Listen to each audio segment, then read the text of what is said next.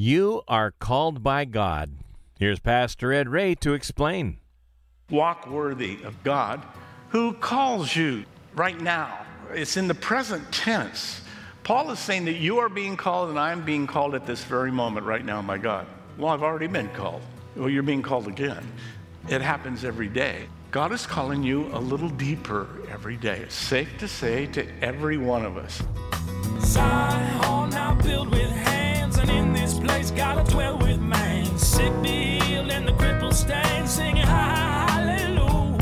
My kingdom built with the blood of my son, selfless sacrifice for everyone. Faith, hope, love, and harmony. I said, let this world know me by your love. Is there anything more exciting than being called by God? It confirms there's real purpose and meaning for your life.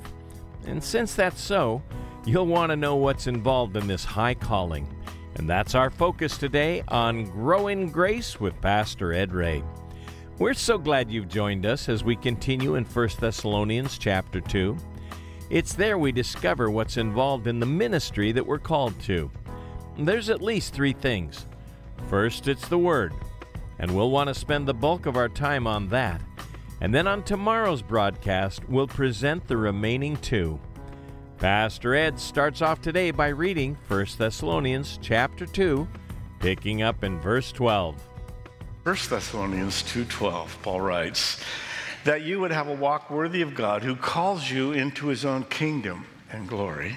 For this reason, we also thank God without ceasing, because when you received the word of God, which you heard from us, you welcomed it, not as the word of men, but as it is in truth, the word of God, which also effectively works in you who believe. For you, brethren, brothers and sisters, became imitators of the churches of God, which are in Judea in Christ Jesus. For you also suffered the same things from your own countrymen, just as they did from the Judeans, who killed both the Lord Jesus and their own prophets and have persecuted us. And they do not please God and are contrary to all men, forbidding us to speak to the Gentiles that they may be saved, so as always to fill up the measure of their sins, but wrath has come upon them to the uttermost. But we, brethren, having been taken away from you in a short time in presence, not in heart, endeavored more eagerly to see your faces with great desire. Therefore we wanted to come to you, even I, Paul, time and again, but Satan hindered us. For what is our hope or joy or crown of rejoicing? Is it not even you in the presence of the Lord Jesus Christ at his coming? For you are our glory and joy. Let's stop there and pray. Lord, we ask that you speak to us now from your word. Even though it was written so long ago, apply it. Help us to understand it in our own lives this day. In Jesus' name we pray. Amen. God who calls you, each one of us, he's calling. We're looking at a letter Paul wrote, and he said last time that he had been a parent to this church in northern Greece. He said he was like a mother and like a father. I know a dad who has a 5-year-old son who is rambunctious, and dad has constantly having to sit on him to quiet him down and get him to obey. And he had spoke to him the other day, and rather strongly, and the boy walked off and went to his room, and he came out carrying his blanket, his teddy bear, and a piggy bank, and announced, "I'm running away." And of course the mom's freaking out, and dad looks over at her, raises his eyebrows, and he said to the son, "Well, what if you get hungry?" And he said, "Well, then I'll come home and get something to eat." "Well, what if you run out of money?" He said, "Well, I'll come home and get some." He said, "Well, what if your clothes are dirty?" He said, "Well, I'll come home and mom will wash them." He turned to his wife and said, "He's not running away from home, he's going off to college." I loved it. So Paul talks about being parents in the section before this, but in this section, he speaks to these new believers in Thessalonica as brothers and sisters. Brethren, he uses the word twice in verse 14, 17. If you're just joining us, Paul has written this letter many years ago, 51 AD, and he's writing it from the city of Corinth in southern Greece to this church in Thessalonica that's still a city today in northern Greece. And as you come down the coast, you'll see Athens in the center and Corinth to the left of that. He's in Corinth, riding back up to Thessalonica. Now, Thessalonica is a seaport city, a lot of trading going on in and out of there. You see ships in the harbor today when you visit it. There's an 18th century tapestry here that describes it back then. It is an important city with a large agora. That's the shopping center, and you can visit it today. These coins were found in that shopping center from 50 AD, which is the year we believe that Paul visited Corinth. So it's interesting that they found a coin from that exact time. I give you these little archaeology tidbits to help you realize we're talking about a real place at a real time in history, and lots of archaeological proof in it. This is the Via Egnatia, which is the Roman road that ran through Thessalonica. The other reason it was so busy, this road ran from Rome all the way to Constantinople, or Istanbul today. That's Mount Olympus behind it. It sits at the foothills of Mount Olympus, where, of course, we get the word Olympic Games from. It was the mountain of the gods to them. It had a dozen gods that lived up there. I say to give you a flavor for how embedded it is in that culture, was in that society. And there were temples and altars and sacrifices going on daily in the city to these idols. So it's into this city that Paul comes. No one has ever brought the gospel before.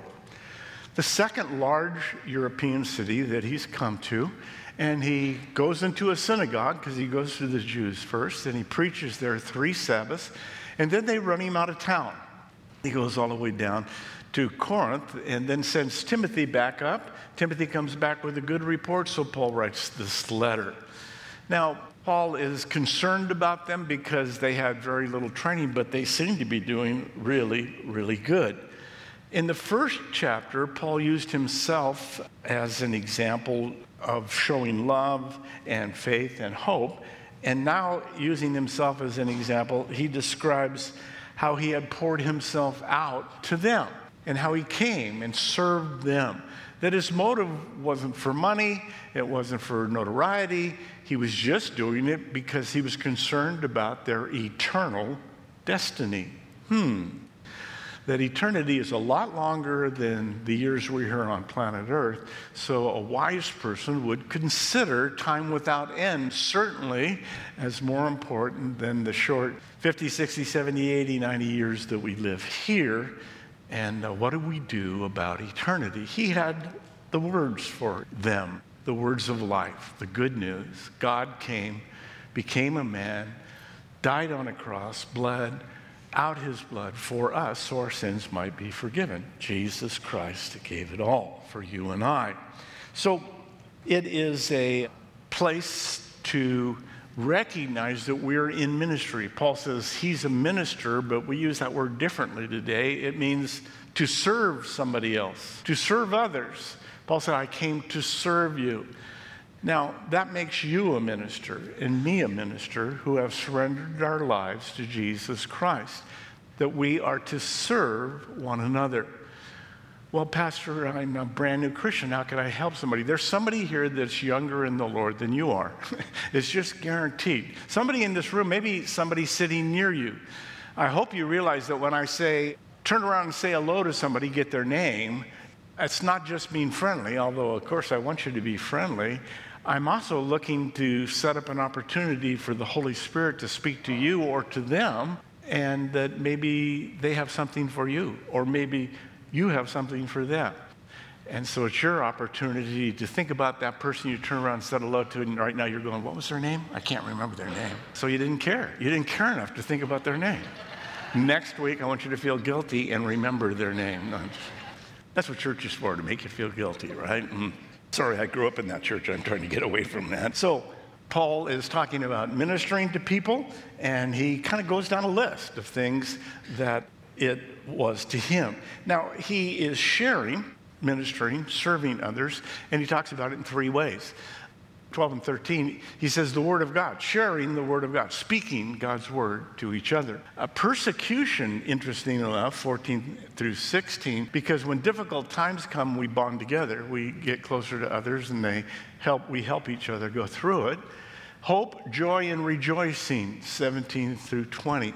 Paul says, what's really important? What's he looking forward to? What's he expecting out of these Thessalonians?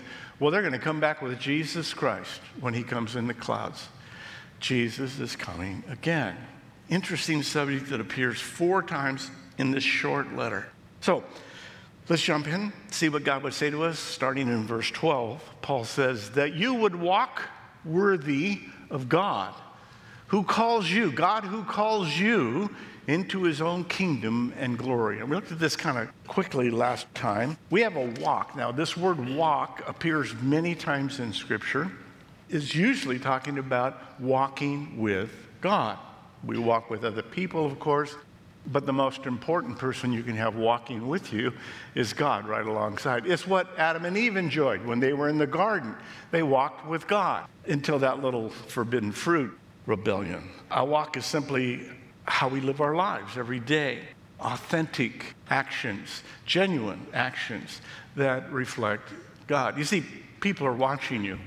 If you are a believer, if you're a Christian, a little Christ, as that literally means, then people are watching you. You're listening to Pastor Ed Ray on Grow in Grace. He's reminding us of our calling to walk worthy since we're being watched. We continue now in 1 Thessalonians chapter 2 and verse 12 with what those who are watching hope to see. Most of them are hoping you're going to fail, because if you fail, then that means they don't have to feel guilty about not being a Christian because they're as good as you are and everything works. I know I used that for a long time in my own life. Well, that's a Christian. Golly, I'm doing better than they are. Genuine believers live a life of a servant. Now, Paul is not talking about authentic living in order to be saved. He's not earning heaven. What he's saying is because we are saved and we are children of the King, our lives will reflect him. Don't get that backwards. It is often taught backwards in churches. You don't earn your salvation. It's a gift of God. You surrender to him. He invades your life. God comes and dwells in you, and then he starts changing you from the inside. But you have total control to not let him in. That's the scary part. We are fearfully and wonderfully made, David said. Wonderful when we choose to follow the creator of the universe, which might be called wisdom, which is called wisdom, and make our life significant and count for eternity, or we can be foolish and not allow him to have control. Free will, frightening thing. So, walk worthy of the God who calls you right now. It's in the present tense. Paul is saying that you are being called and I am being called at this very moment right now by God. Well, I've already been called. Well, you're being called again. It happens every day. God is calling you a little deeper every day. It's safe to say to every one of us that God wants us to move. He wants us to grow. He's calling us from something to something. He's calling us from labor to rest. That's what Jesus said in Matthew 11:28. He's calling us from death, eternal death, separation from God, to life, eternal life. John 3:14. He calls us from bondage, from being a slave to sin, to liberty, freedom, out from underneath it, being able to become everything God wants me to be.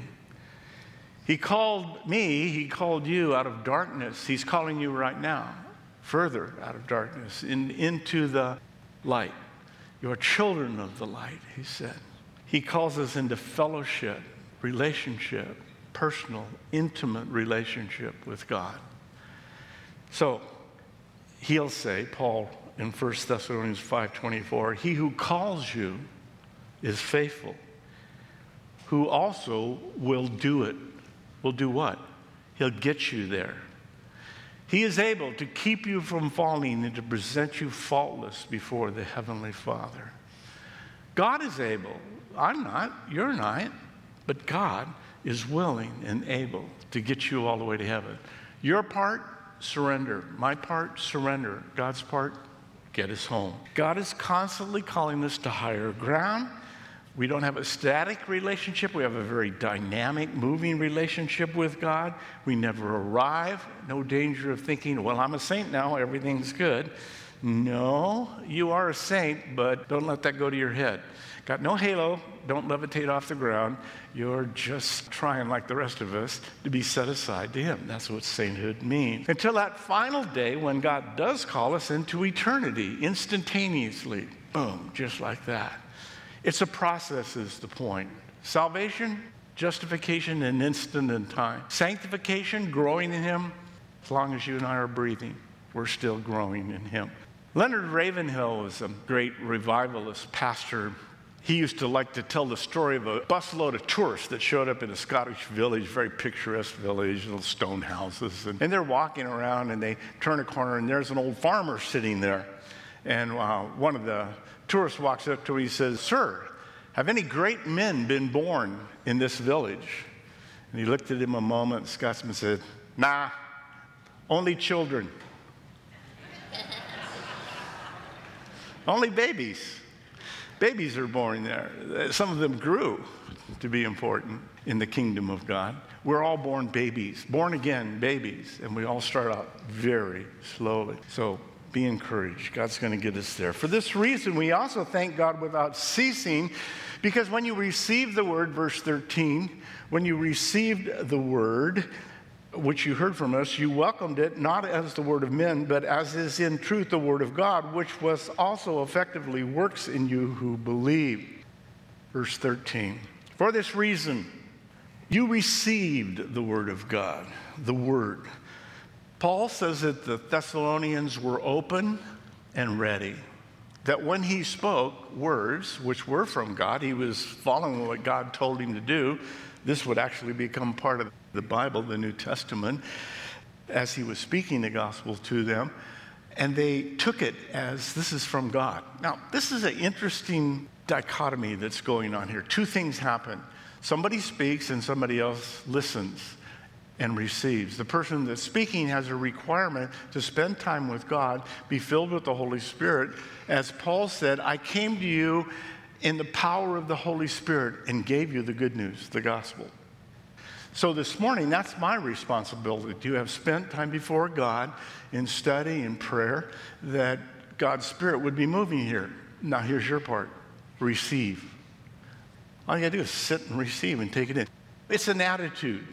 It's a mindset. You know, I look at people every week, and some of your faces make me think that maybe you've been sucking on an unripe lime for a long time, or you're really unhappy with what I'm going to say, or you're hoping I'm going to say something really stupid, which happens all the time, but so that you can feel justified in getting up and walking out. Challenge. God is here, and he's speaking. He can talk through anyone. He talked through a donkey, Balaam's donkey in the Old Testament, okay? He can talk through this donkey. The question is, will you receive the good news, the Word of God for you today, no matter where you are in the body of Christ? When you're listening on the radio, when you're reading, will you receive?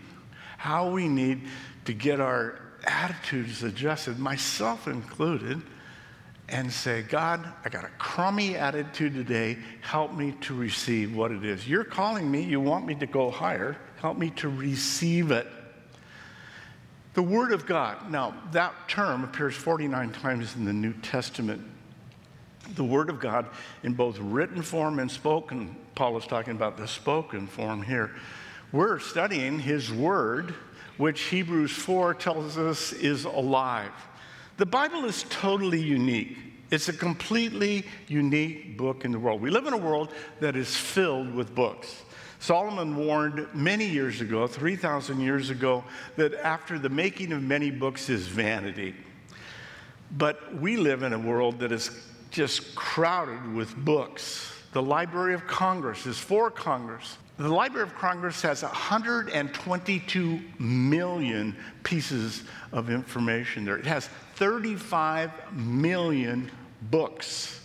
35 million books that are on 838 miles of shelves.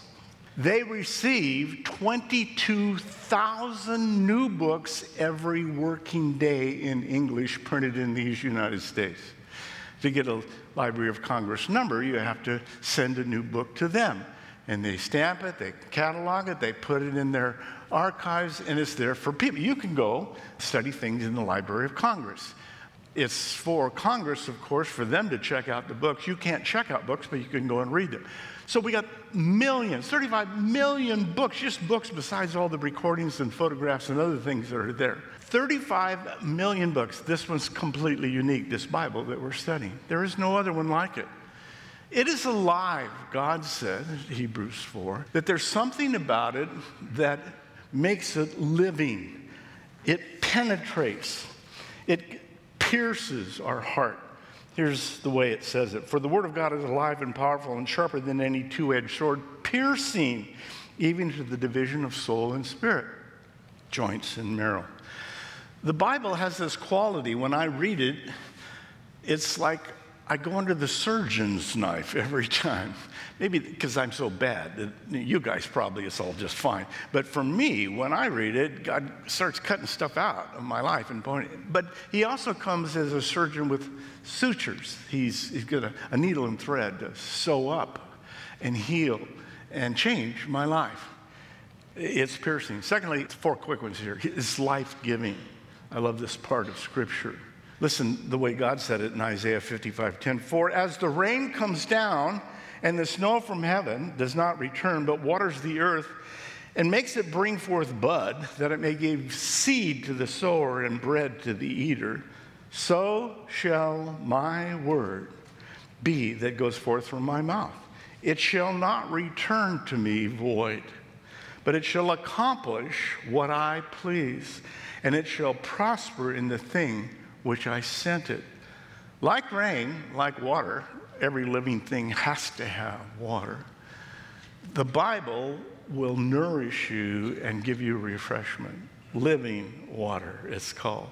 The Word of God does the same. So it's piercing, it's penetrating, it is life-giving. Thirdly, it is effective. Here's the way Paul writes to Timothy about it, 2 Timothy 3:13. All Scripture is given by inspiration of God. God breathed, literally. Inspiration of God, and is profitable for teaching, for reproof, for correction, instruction in righteousness, that the man of God, that the woman of God may be complete, thoroughly equipped for every good work. So it's effective. When God sends it out, it does things in us. It changes us. Profitable. It accomplishes what God meant it to bring. And lastly, it is eternal. Heaven and earth will pass away, Jesus said, but my words will never pass away. We live in a world where there's a lot of temporary stuff. The older I get, the more I see how temporary things are. You know, friends that were here last week are not here this week. Loved ones, gone. Everything is deteriorating. This world is going to go up in one big holocaust. This world, heaven and earth will pass away, Jesus said, but his word never will. You can rely on his word. You rely on it, you pray it, you expect it to happen. God will make it happen. It has these 4 qualities. There's power in God's word. Indeed. Pastor Ed Ray reminding us of the life-giving, life-changing power of God's eternal word, along with our disposition towards it. And this is Grow in Grace. And for a CD copy of today's message, give us a call at 844-77-GRACE. That's 844-77-GRACE. Or listen online at thepackinghouse.org.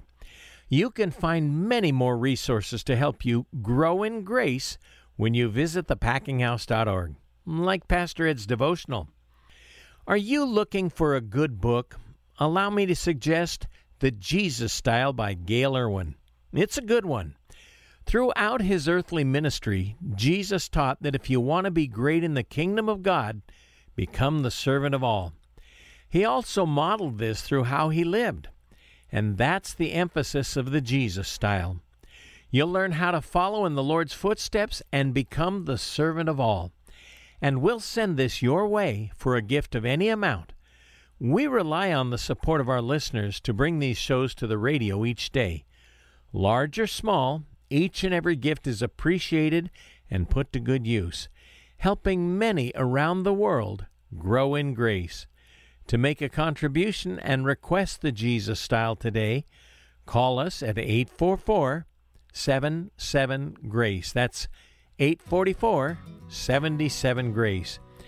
And then join us next time as together we grow in grace through a study in 1 Thessalonians with Pastor Ed Ray. May God richly bless you. This program is brought to you by Packing House Christian Fellowship in Redlands, California. Zion now built with hands, and in this place gotta dwell with man. Sick be healed and the crippled stand, singing hallelujah. My kingdom built with the blood of my son, selfless sacrifice for everyone. Faith, hope, love, and harmony. I said, let this world know me by your